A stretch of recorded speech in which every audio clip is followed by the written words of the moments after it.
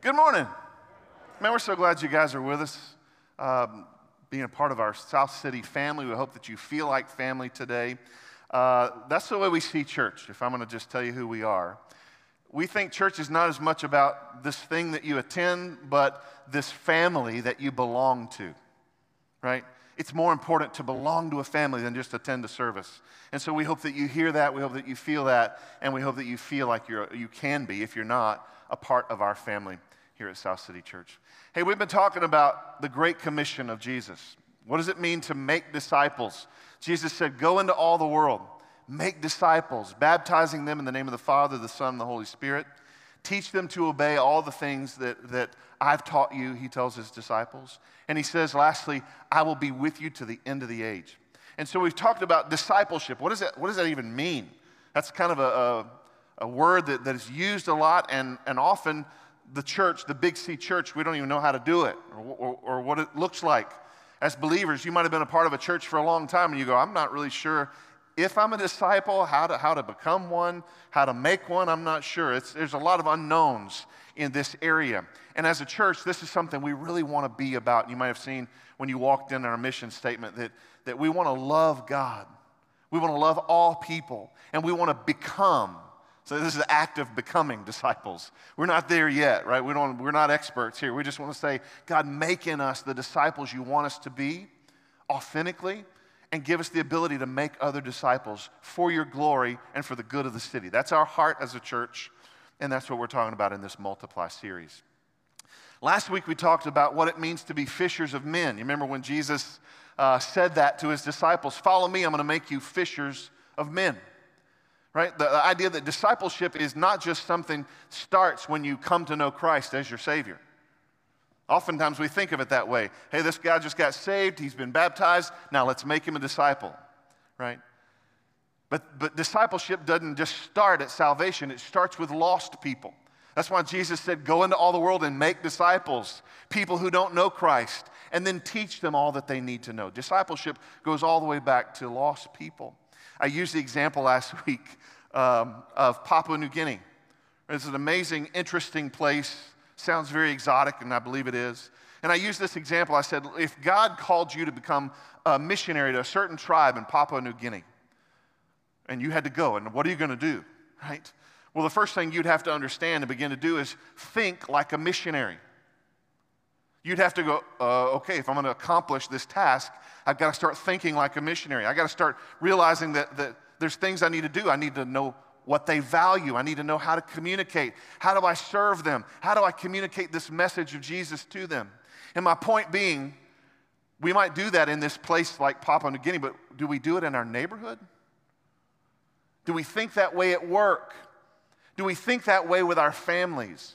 Like, how do I need to communicate? How do I need to know them? How do I need to love them, to show God's word into their lives? And so we talked about that last week. Here's the thing I want us to look at today. I want you to know that you're not an accident. You're not. None of you are an accident. God had plans for your life. I say this all the time. If there's breath in your lungs, then there's a plan for your life, right? God wants to use you for his glory. Not just the fact that he's created you for this time in history, but he's also planned for where you live. This is just kind of mind-blowing to me today, and I want us to get into this. So the question is, where do you live? Or where do you work? Or where do you play? Because all of those things, we're going to call those circles of influence. That's your mission field. You're like, wait, just in my neighborhood? I don't have to go to Africa? You can. That'd be awesome if you want to do that. But God's not just calling you there. He's calling you here. He's calling you to where you work, to where you live, to where you go to the gym. Where are your circles of influence? We all have connections. We all have relationships that we frequent every day. The question is, do we see those places as our mission field? You're not an accident. Where you live is not an accident. It's all a part of God's master plan to redeem the world. Did you know that? I want us to look at this text this morning. It's going to be in Acts 17. Some of you are like, I thought we were finished with Acts. Well, I still sneak one in occasionally in Acts. Acts 17, this is a really, really interesting text that I want us to look at today. Acts 17, verse 26. Let me give you a little context to this. This is where Paul is on a missionary journey, and he comes to this place in Athens, Greece. And it says that as he goes around the city, he realizes that this place, they worship many gods. In fact, it's a city full of idols. They're everywhere. And what's interesting is Paul comes up to this one idol. I don't know if it was gold or silver or stone or what it was made out of. But it had a label on it, and that label said, unknown God. In other words, in their culture, they were so concerned about all these gods, this kind of pantheistic reality, that they didn't want to miss one. So they just made one and put to the unknown God, just in case we miss one, right? So what's so brilliant about Paul in this moment is that he's speaking to these people that believe this multi-God sort of system, and he contextualizes the message of Jesus with something they understand. And he goes, I noticed you have this God, this unknown God. And everybody's like, oh yeah, we know the one you're talking about, right? Paul goes, well, I know him. Isn't that interesting? Paul goes, the God that you say is unknown to you, he's known to me. I know that God, and I want to tell you about him. You can just imagine their ears perking up, them leaning in. Who is this? What have we not heard? That is the context of this moment in Paul's message in Acts 17. Look with me if you will. Verse 26, Luke says, from one man he made all the nations, referring to Adam there, that they should inhabit the whole earth. And he marked out their appointed times in history and the boundaries of their lands. God did this so that they would seek him and perhaps reach out for him and find him, though he is not far from any of us. Pray with me this morning as we get into God's word. Father, we love you. Lord, what a joy to read your word. What a joy, God, to learn of your word. God, what an affirming truth to know this morning that my life is not an accident. God, you have a plan for my life, and you have a plan for right where my family lives to reach this world. Help us to see it, understand it, walk in it. Spirit of the living God, I pray that today you would make yourself known and lead us into all truth. God, that in this time I would so decrease and that you would increase and that we would understand your word and we would be obedient to it, God, by your grace and your goodness. That is our prayer. That is our heart. Teach us now, we pray, in the name of Jesus. Amen. A couple of things I want us to see from this message of Paul to the Athenians. First, I want you to see that Paul's going right at their false belief. Right? They believe in all these gods. Multiple gods. Sort of sounds like Hinduism. They believe in all these different gods. And they create these gods. They make them out of these different materials. And then somehow they begin to worship the thing they made, which doesn't even make sense. And yet we do it as well. So there's all these gods, and Paul goes right at their false beliefs when he basically says this thing. All mankind is created by God. One God, one true God. The unknown God that you put a label on is one true God. There's not multiple gods, but one. In other words, he's creator. He made Adam, and from Adam all the nations of the earth are inhabited. There is one God responsible for all men. So he's going right at their false beliefs. Second thing I want us to see is that he's talking about the fact that God is sovereign. God designed our lives. The text says he marked out, depending on your translation. He marked out, he appointed, he planned the fact that you were going to live right now in this time. He marked out, he appointed, he planned right where you live in this time. God is in control, right? He says, the text says, he marked out their appointed times in history and the boundaries of their lands. In other words, God Almighty, the one true God, is attentive to us. Not only did he create us, but he loves us. He's with us. That goes completely against Epicurean thought, which is who he's speaking to. So they thought their gods were aloof and they're off partying. They're doing their own thing. They don't have anything to do with lowly humans. So he goes right at these false beliefs. He's also speaking to Stoics, another group of people that have their own set of beliefs. And they believe that the more intellect you had, the more ability to reason, the more ability to speak and interesting new things, then you could almost become like a god. So Paul goes at this and says, no, we're not divine.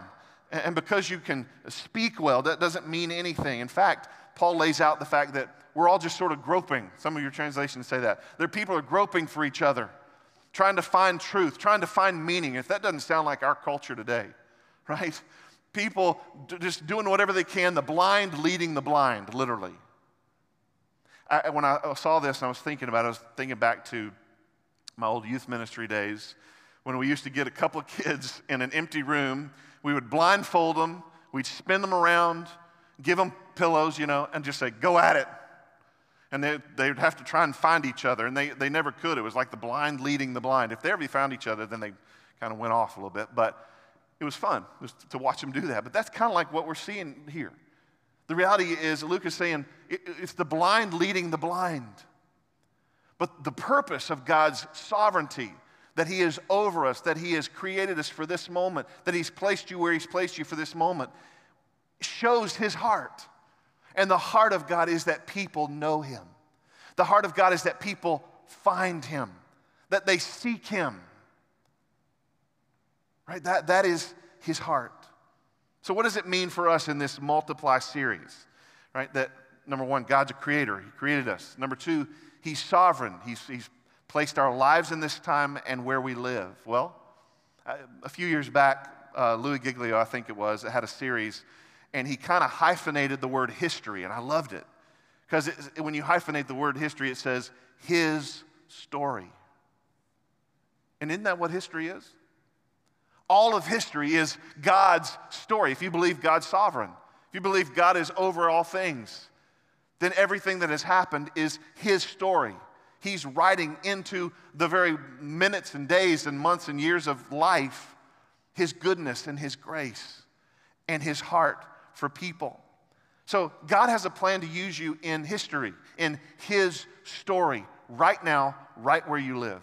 I want to synthesize some of the past couple of weeks as we talk about this morning. Number one, we talked about the fact that if you're saved, if you know Jesus as your Savior, then you're sent. Remember that?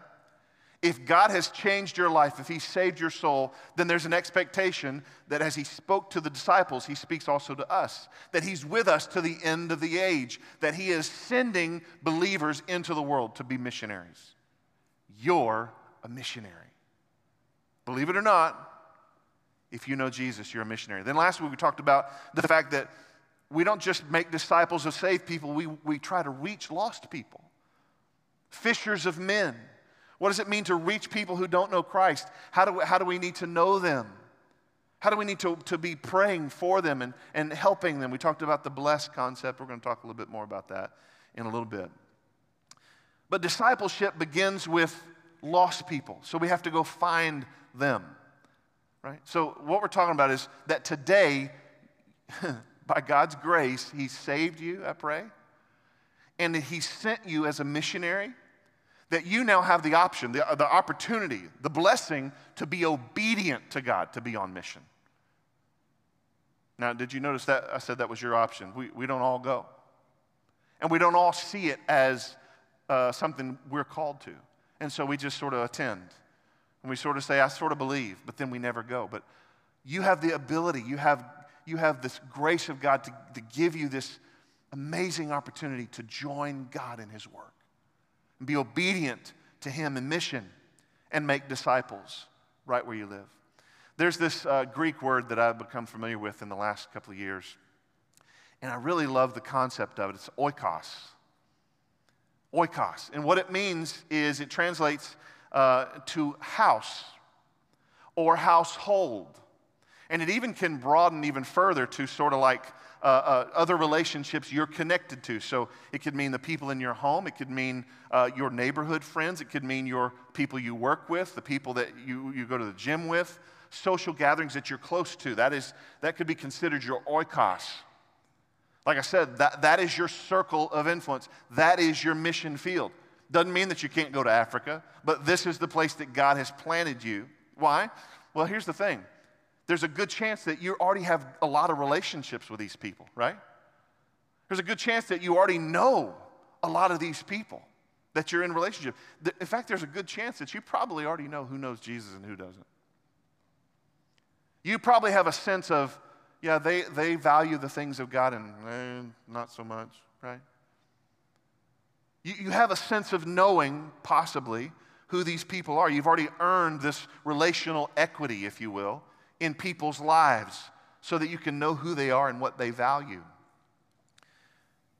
Here's the thing. When it comes to discipleship, sometimes when we talk about the Great Commission, our minds go automatically sometimes to seeing people to come to know Christ. That is part of it. It's beautiful. But that's not all of it.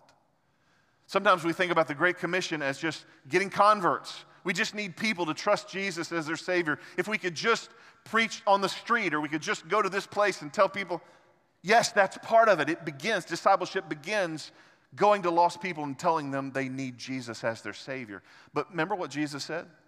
He said, baptize them and teach them all the things that I've taught you.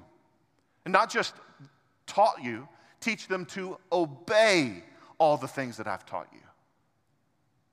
So you can be a discipler. You can make disciples even of people who say they have a faith. You can help them come to know Jesus more, right? You can help them understand Him. If they don't know Him, you can witness to them and help them know Jesus. If they already know Him, then you can help them go deeper in their understanding with Jesus. That's what a disciple maker is, helping somebody go from being lost to becoming a disciple maker themselves. We were at a conference the other day about this early in the summer. And a guy challenged us as church leaders. He said, what's your discipleship pipeline to where you have somebody who's lost, and then down here you have that same person now making disciples? How do you guys do that? And we're kind of like, oh, that's a good question, right? And so we begin to pray about that. God, help us to be more specific about how we help you learn how to make disciples, see people come to Christ, and then move them through a process of discipleship to where they're now making disciples. That's what we want to do. That's what discipleship is. I want to give you some examples of oikos, of households coming to Christ, these circles of influence. Acts 10, you might remember the story of Cornelius. The Bible tells us in Acts 10 that Cornelius is he's not a Jew, he's not a Christian, he's what the Bible calls a God-fearer. Right? So it means he prays, it means he's a good man, he gives to the poor. And it's this man Cornelius where an angel shows up and says, send for a guy by the name of Peter and have him come back to you because he needs something to tell you. You need to hear what he has to say. So he sends a soldier to where Peter is. Peter comes back to where Cornelius is. And Peter goes, what is it? What can I do for you? Almost like Peter sort of forgot the whole Great Commission thing. You're supposed to tell people about Jesus, remember? But because Cornelius was a Gentile, it was kind of a big deal. In fact, Peter even says, you know this is kind of against the law of God for me to even step foot in your home. I'm not even really supposed to do that. And so he tells them about Jesus. He gives them the gospel of Jesus. And even as he's preaching the gospel, the Holy Spirit falls on Cornelius' family, the whole household. They get saved, they get filled with the Holy Spirit, and some theologians call this the Gentile Pentecost. Because then they begin to speak in other languages, and they're kind of going, whoa, I didn't expect this. And then they go, hey, clearly God is with them. What's to keep us from baptizing them right now? And so they find a place to baptize the whole oikos, the whole family, the whole household. And remember, he's a centurion. He's over 100 Roman soldiers. So he has another circle of influence even in the Roman army. Who knows how God used him there?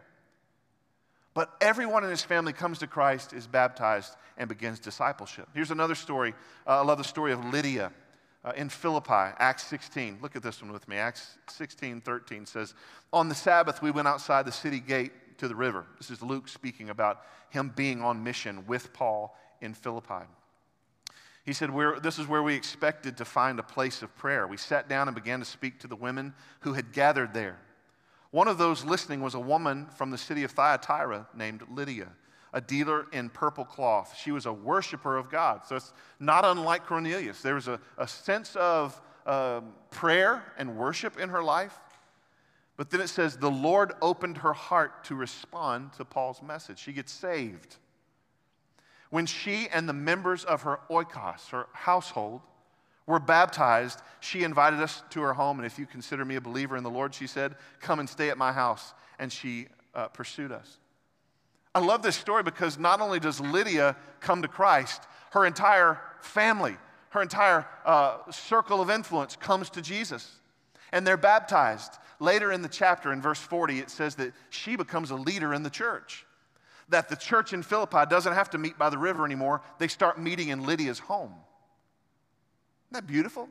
She went from somebody who knows what she worshiped, who knows what her faith was, to somebody who believes in the gospel of Jesus, is baptized, starts a discipleship process with all those in her home, and then her home becomes a place where the church gathers. It's beautiful. There's another story right there in the same chapter about the Philippian jailer. Remember this? Love this story. Paul and Silas are on mission there in Philippi, and they're going to be thrown into prison. And you can imagine Paul and Silas, they're preaching probably the whole way. They're probably being beaten. Because later it says that he bandages and cleans their wounds. So they're probably beaten. They're probably hit with rods. Who knows what happened to them? But they're put in maybe these stocks and these holds in a prison. But it doesn't dampen their spirit or their heart for mission and who God is. Because the Bible tells us at midnight they begin to sing. You know this? They sing in pitch black. I don't know about you, but that might not be the first thing on my mind right then in that moment after being beaten, right?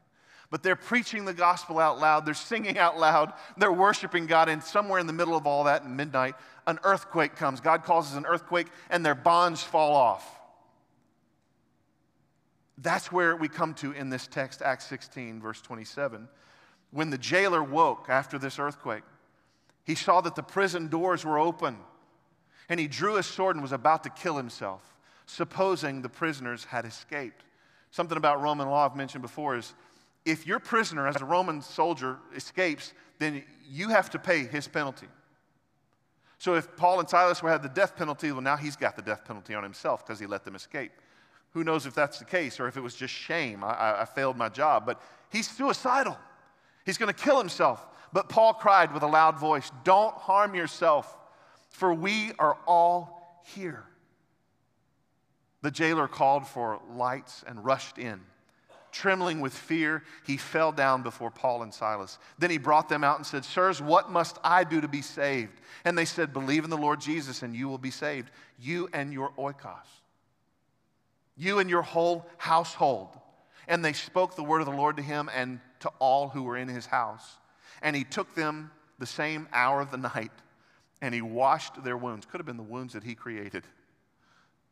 He washed their wounds, and he baptized at once, he and all of his oikos, his family. Then he brought them up into his house and set food before them, and he rejoiced along with his entire household that he had believed in God. Isn't this an amazing story? 5 times oikos is mentioned in this small text. This jailer and his family go from being maybe the ones who created the wounds of Paul, but he's listening to Paul talk about salvation. And then when God, the God of Paul causes this earthquake and these chains to fall and the gates to open up, he's about to kill himself. But he goes from being suicidal in the same night to mending and tending to the wounds of Paul and Silas, feeding them, cleaning them up, worshiping, celebrating their salvation as a family unit. Isn't that beautiful? Amazing what God can do. There may be a family you live next to. There may be a family at your work. Somebody that you're like, man, I just don't see how God could ever.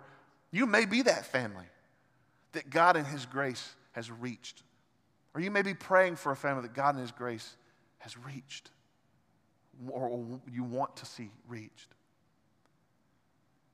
There's no telling how they could go from one day to the next. This is a beautiful story of his oikos. There's another story of oikos in Acts 18. We won't read it, but Paul has been preaching in Corinth for a while. He's preaching in the synagogue. And at some point, the Jews say, enough with this. We don't want to hear this anymore. And so Paul says, okay, well, I'm going to shake the dust off my sandals, and I'll go to the Gentiles. They'll listen to me. And one of the people that actually listened to Paul's message of the gospel was the leader of that synagogue, a guy by the name of Crispus, who lived right next door to the synagogue. And so Paul goes next door to Crispus to his home, and he's still preaching, and Crispus and all of his oikos, all of his family are saved and baptized. It's a beautiful, beautiful moment. You have influence in your home, at your work, at your gym, wherever you go, wherever you work. But do we see that as our mission field? I love some of the text out of Acts 18 that the Lord speaks to Paul. Acts 18, verse 9. And the Lord said to Paul one night in a vision, do not be afraid, but go on speaking. And do not be silent, for I am with you, and no one will attack you to harm you, for I have many in this city who are my people.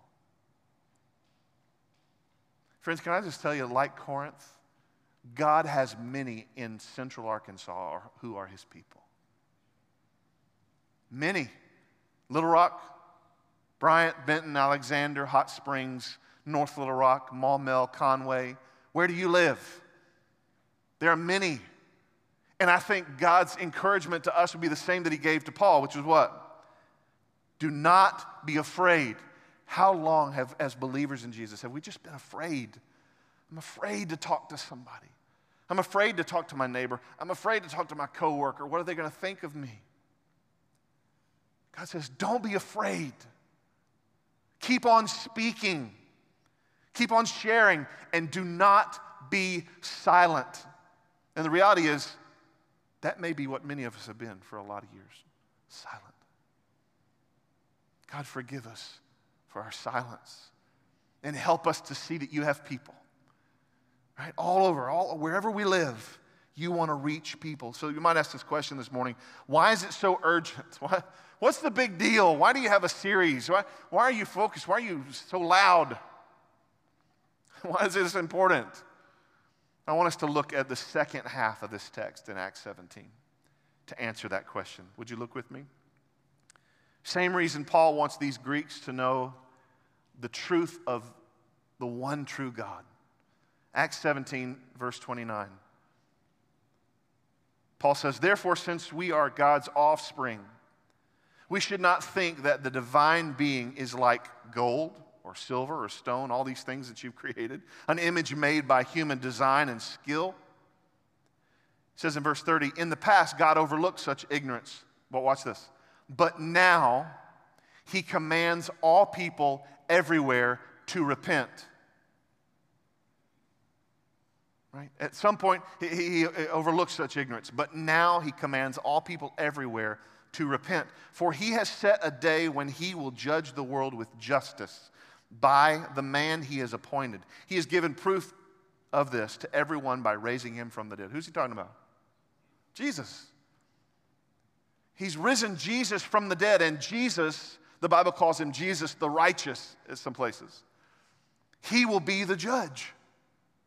Jesus will judge all mankind on this day of judgment. This is a very serious day. And we need to understand we're being urgent. I'm speaking with passion. I'm speaking loudly because I really want you to hear it. God calls all people to repentance. Repentance is when we agree with God that we are sinners, that he is holy, and that the only hope we have is that we ask him to forgive us, that we believe in our hearts that Jesus died for us, that God raised him on the third day, that he can forgive us and change our lives, and we turn from our way to God's way. That's what repentance is. And the Bible says he commands all people to come to repentance because there will be a day of judgment. You know the good news this morning, for those of us who know Christ as our Savior, if we live this life of repentance, if God has saved us, if he's changed us, then he is our righteousness. That's the good news this morning. That's the gospel. Look at Romans 4:23. It says, but the words, it was counted to him. This is speaking of Abraham. I'll get back to that in a second. But the words, it was counted to him, were not written for his sake alone, but for ours also. It will be counted to us who believe in him who raised from the dead Jesus our Lord, who was delivered up for our trespasses and raised for our justification. You might remember the story of Abraham in Genesis. Abraham believed the things that God said. He believed the promise of God. And the Bible says, because he believed, in other words, because he had faith, it was credited to him as righteousness. Friends, that's the same way we're saved. We believe. Jesus said the only work you have to do is to believe. Believe that Jesus died on the cross, that God sent his one and only Son for us. When we believe, when we repent, when we turn, when God saves us, he is our righteousness. That text says that he was delivered up for our trespasses. He paid for our sins. And he was raised for our justification. I love the simple definition of justification. Jesus makes us just as if we never sinned. That's what it is. Praise God for him being our righteousness. He calls all people to repentance, right? So that's why it's important. The Bible talks about, even in this text today, this day of judgment. Calls Jesus the judge. And he says Jesus will judge with justice. Now, when I hear the word justice, I think of the phrase, justice will be served. You've heard that phrase, right? When you hear the words, justice will be served, this is what that means. You're going to get what you deserve. That's what justice is. Justice, when justice is delivered, when justice is served, we get what we deserve. Here's the truth of that. If you don't know Christ as your Savior, if today you've never placed your trust in him and you haven't believed, you don't believe, friends, I got to tell you, with a broken heart, you are separated from God Almighty. You are an enemy of God. That is the gospel. That if you don't know him, if you have not believed in him, if you've not trusted him, if he's not saved you, you will spend eternity in hell. You need to hear the truth of that. Because today is the day of salvation. You can say, Lord, I don't want to do that. I don't want to be that. And you can turn from your sins and be saved today.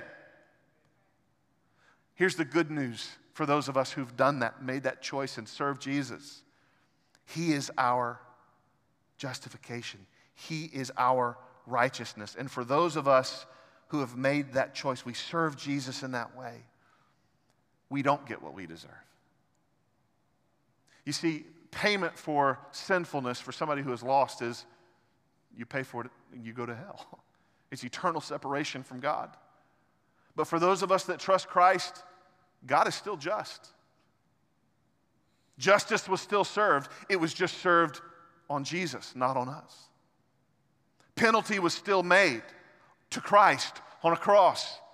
He took what I deserved. He paid my penalty.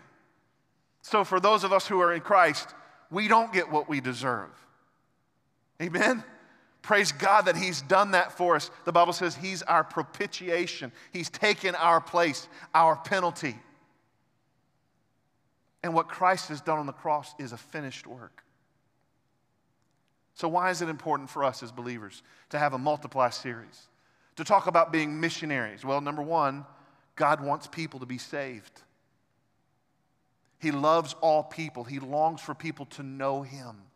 Not to just reach out like the blind, leading the blind, trying to find meaning in life in everything but Jesus.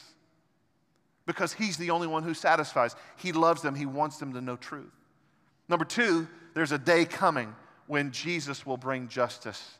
Justice will be served. And if you are not in Christ, you will be sent to hell. It's a very serious and sad reality. But here's the good news this morning, friends. You have the message of hope. Can you internalize that for a moment? to a lost and dying world. Can you internalize that in your heart just for a second? You have the answer. For those of us that know what it's like to have disobeyed God, to be sinful, to be everything God doesn't want us to be, and for Him to save us and redeem us from hell. If you know that joy, you have in you what the world needs. Are we telling them? Do we care? We can reach them with the gospel. We can pray for them. We can tell them how to be saved so that they might repent and turn to Christ for their salvation. And for them who repent, and for us who have repented, I want you to know there's no condemnation at that day of judgment. Romans 8:1 says, there is therefore now no condemnation for those who are in Christ Jesus. Praise God, right? Praise God. John 5:24, Jesus Himself says, truly, truly, I say to you, whoever hears my word and believes Him who sent me has eternal life. He does not come into judgment, but is passed from death to life. Today, if you don't know Christ, hear my words, please. Understand the seriousness of your condition apart from God. You can go from death to life. You don't have to walk into judgment and get what you deserve, which is hell. It's what I deserve too. But Jesus loves me enough that He died for me. He loves you. He loves the whole world. We tell people about Jesus because it's a matter of eternal life and death. And you have the answer.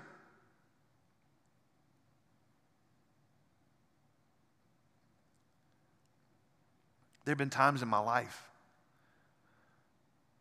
where I've known people who didn't know Jesus, and I didn't share the message of hope with them. And they died. And that feeling of disobedience, that feeling that I didn't care enough to take the gospel, to have a conversation. Can I just tell you, you're not responsible for their salvation. That's not on you, friend. You're responsible to tell them about Jesus. It's on God to save them. The question we have to ask ourselves is, are we just being obedient to tell people about Jesus and leaving the salvation up to Him? That's His job. But God is calling us as believers to go. I want to give you a couple of tools this morning before we go that will help you, I think, in us understanding what it means to be a witness for Christ in this Great Commission series we're talking about. Did everybody get a handout? I meant to bring one up. Did everybody get that handout? So on one side, it has the acrostic from last week, bless. Begin with prayer. I'll just mention these to you again. Begin with prayer. Pray for the people that God has laid on your heart that need Jesus. Get to know them enough that you're actually going to listen to what they've walked through, what they have to say. People want to feel loved, and the way that they feel loved is that you're paying attention to them. That you just don't have some agenda, that you're listening so that you can say something right back. Listen to people. Get to know them, spend time with them, have a meal with them, eat with them. Somehow eating with people it breaks down walls. It takes us from being acquaintances to friends. Serve people. As you listen to them, you hear the needs that they have in their life. And all of a sudden now you can go, you know what? They said they needed that. I'm gonna go get that thing. I'm gonna go do that thing. I'm gonna help them. And when we've begun with prayer, when we've listened intently, when we've eaten with them, when we've served them, there's a good chance that we'll have an opportunity to share our story with them. This is who Jesus is. This is what He's done in my life. And I've been praying for you. On the other side is some examples of these circles of influence. There's some places that are blank that if you want to write in, you may be right now looking at those blanks and going, I know who those people are. I know who that neighbor is. I know who that family member is. I know who that coworker is that you need to put in that space so that you can be intentional to speak with them, to go to them. Why? Because you have the answer. You have the hope of Jesus that you can give to them. Friends, there's no telling. There's these other little circles out behind some of those. And I wanted to show that because there's no telling how far God will take the movement of His Spirit with the people that you reach. the people you tell about Jesus. There's no telling who God will reach through your intentionality in being a missionary and being missional. Here's another tool I want you to know about this morning. It's a website and it's an app called Bless Every Home. The good folks over at Family Life shared this app with me and this technology. It's pretty brilliant. As I ask you to be missional in your neighborhood, this is an amazing technological tool that you can use. It's an app that you can get.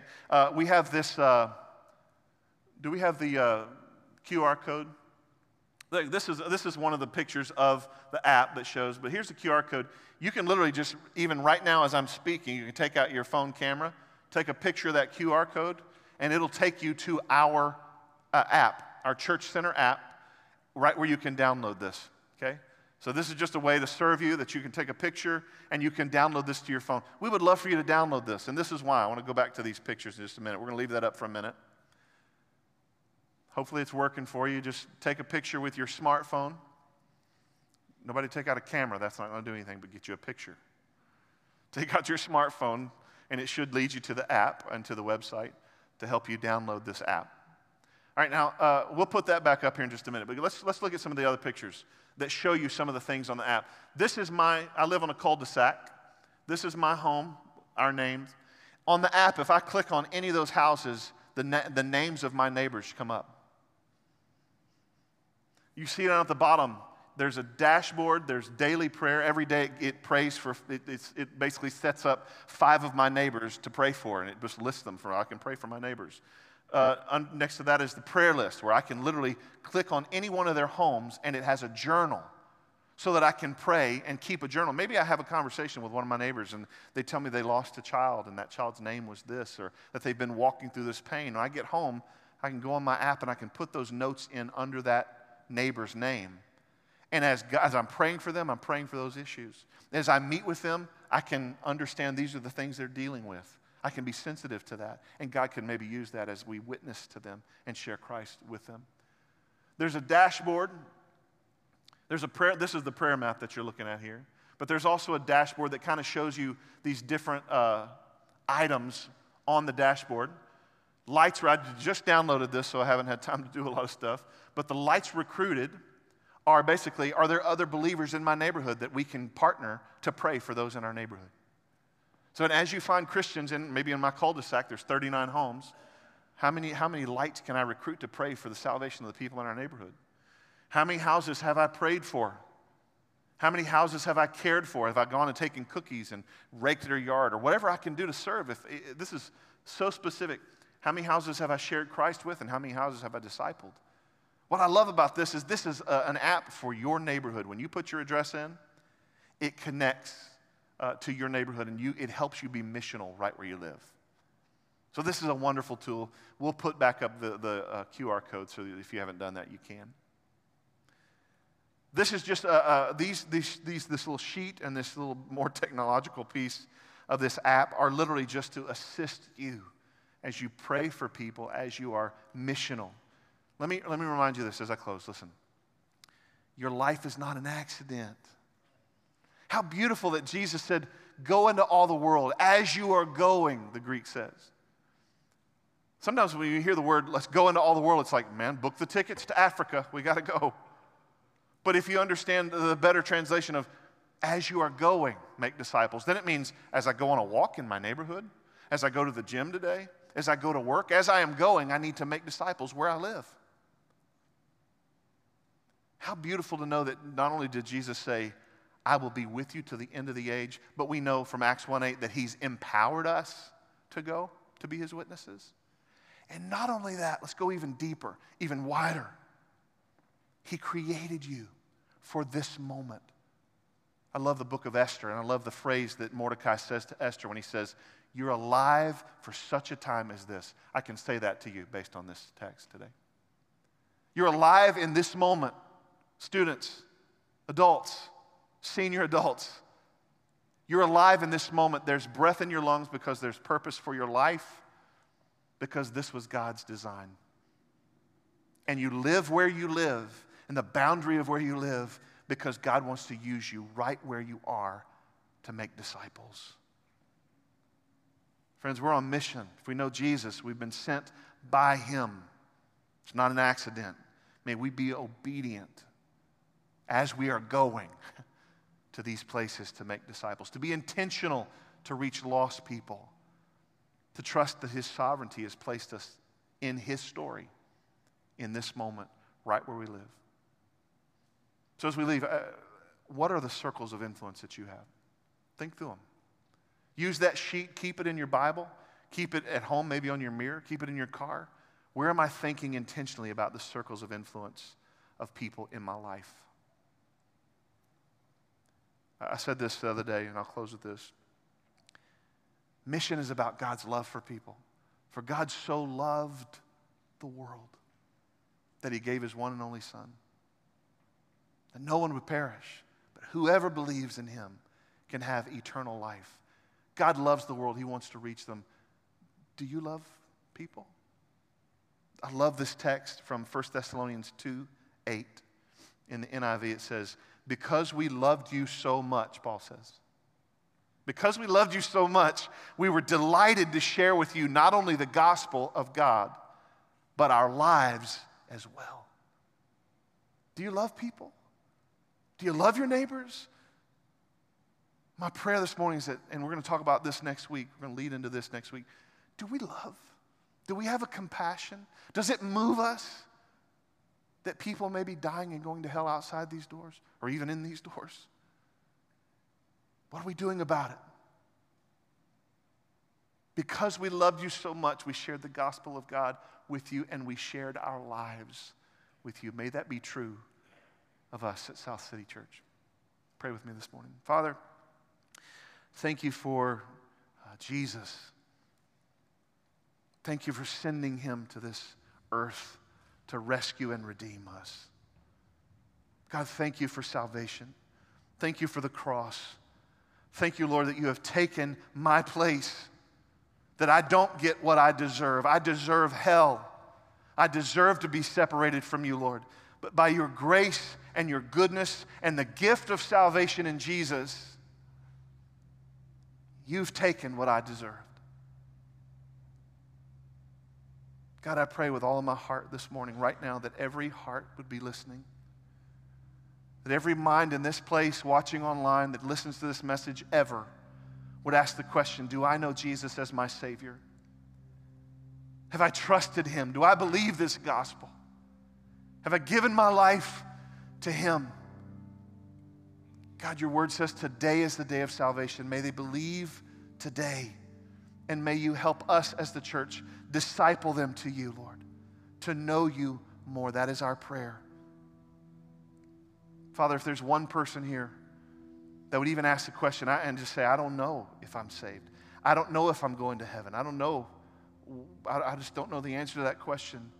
God, may we be a help to them even today as we sing this song. As we pray, Lord, would you help them to come down this aisle and find me, find another elder, find another leader, and help get that question answered so that you would give them peace, Lord. God, maybe there's believers here that would say, yeah, I've been silent. I haven't said the things I've needed to say. I haven't gone on mission. I haven't shared Christ with anyone. God, would you convict us and change us and make us an obedient people to the command of the Great Commission of Jesus? That you would multiply and move us as your church to be who you've called us to be, as fishers of men, as missionaries. Lord, we love you, and we give you this time. Move by your Spirit. Draw us to yourself, I pray, in Jesus' precious and righteous name. Amen.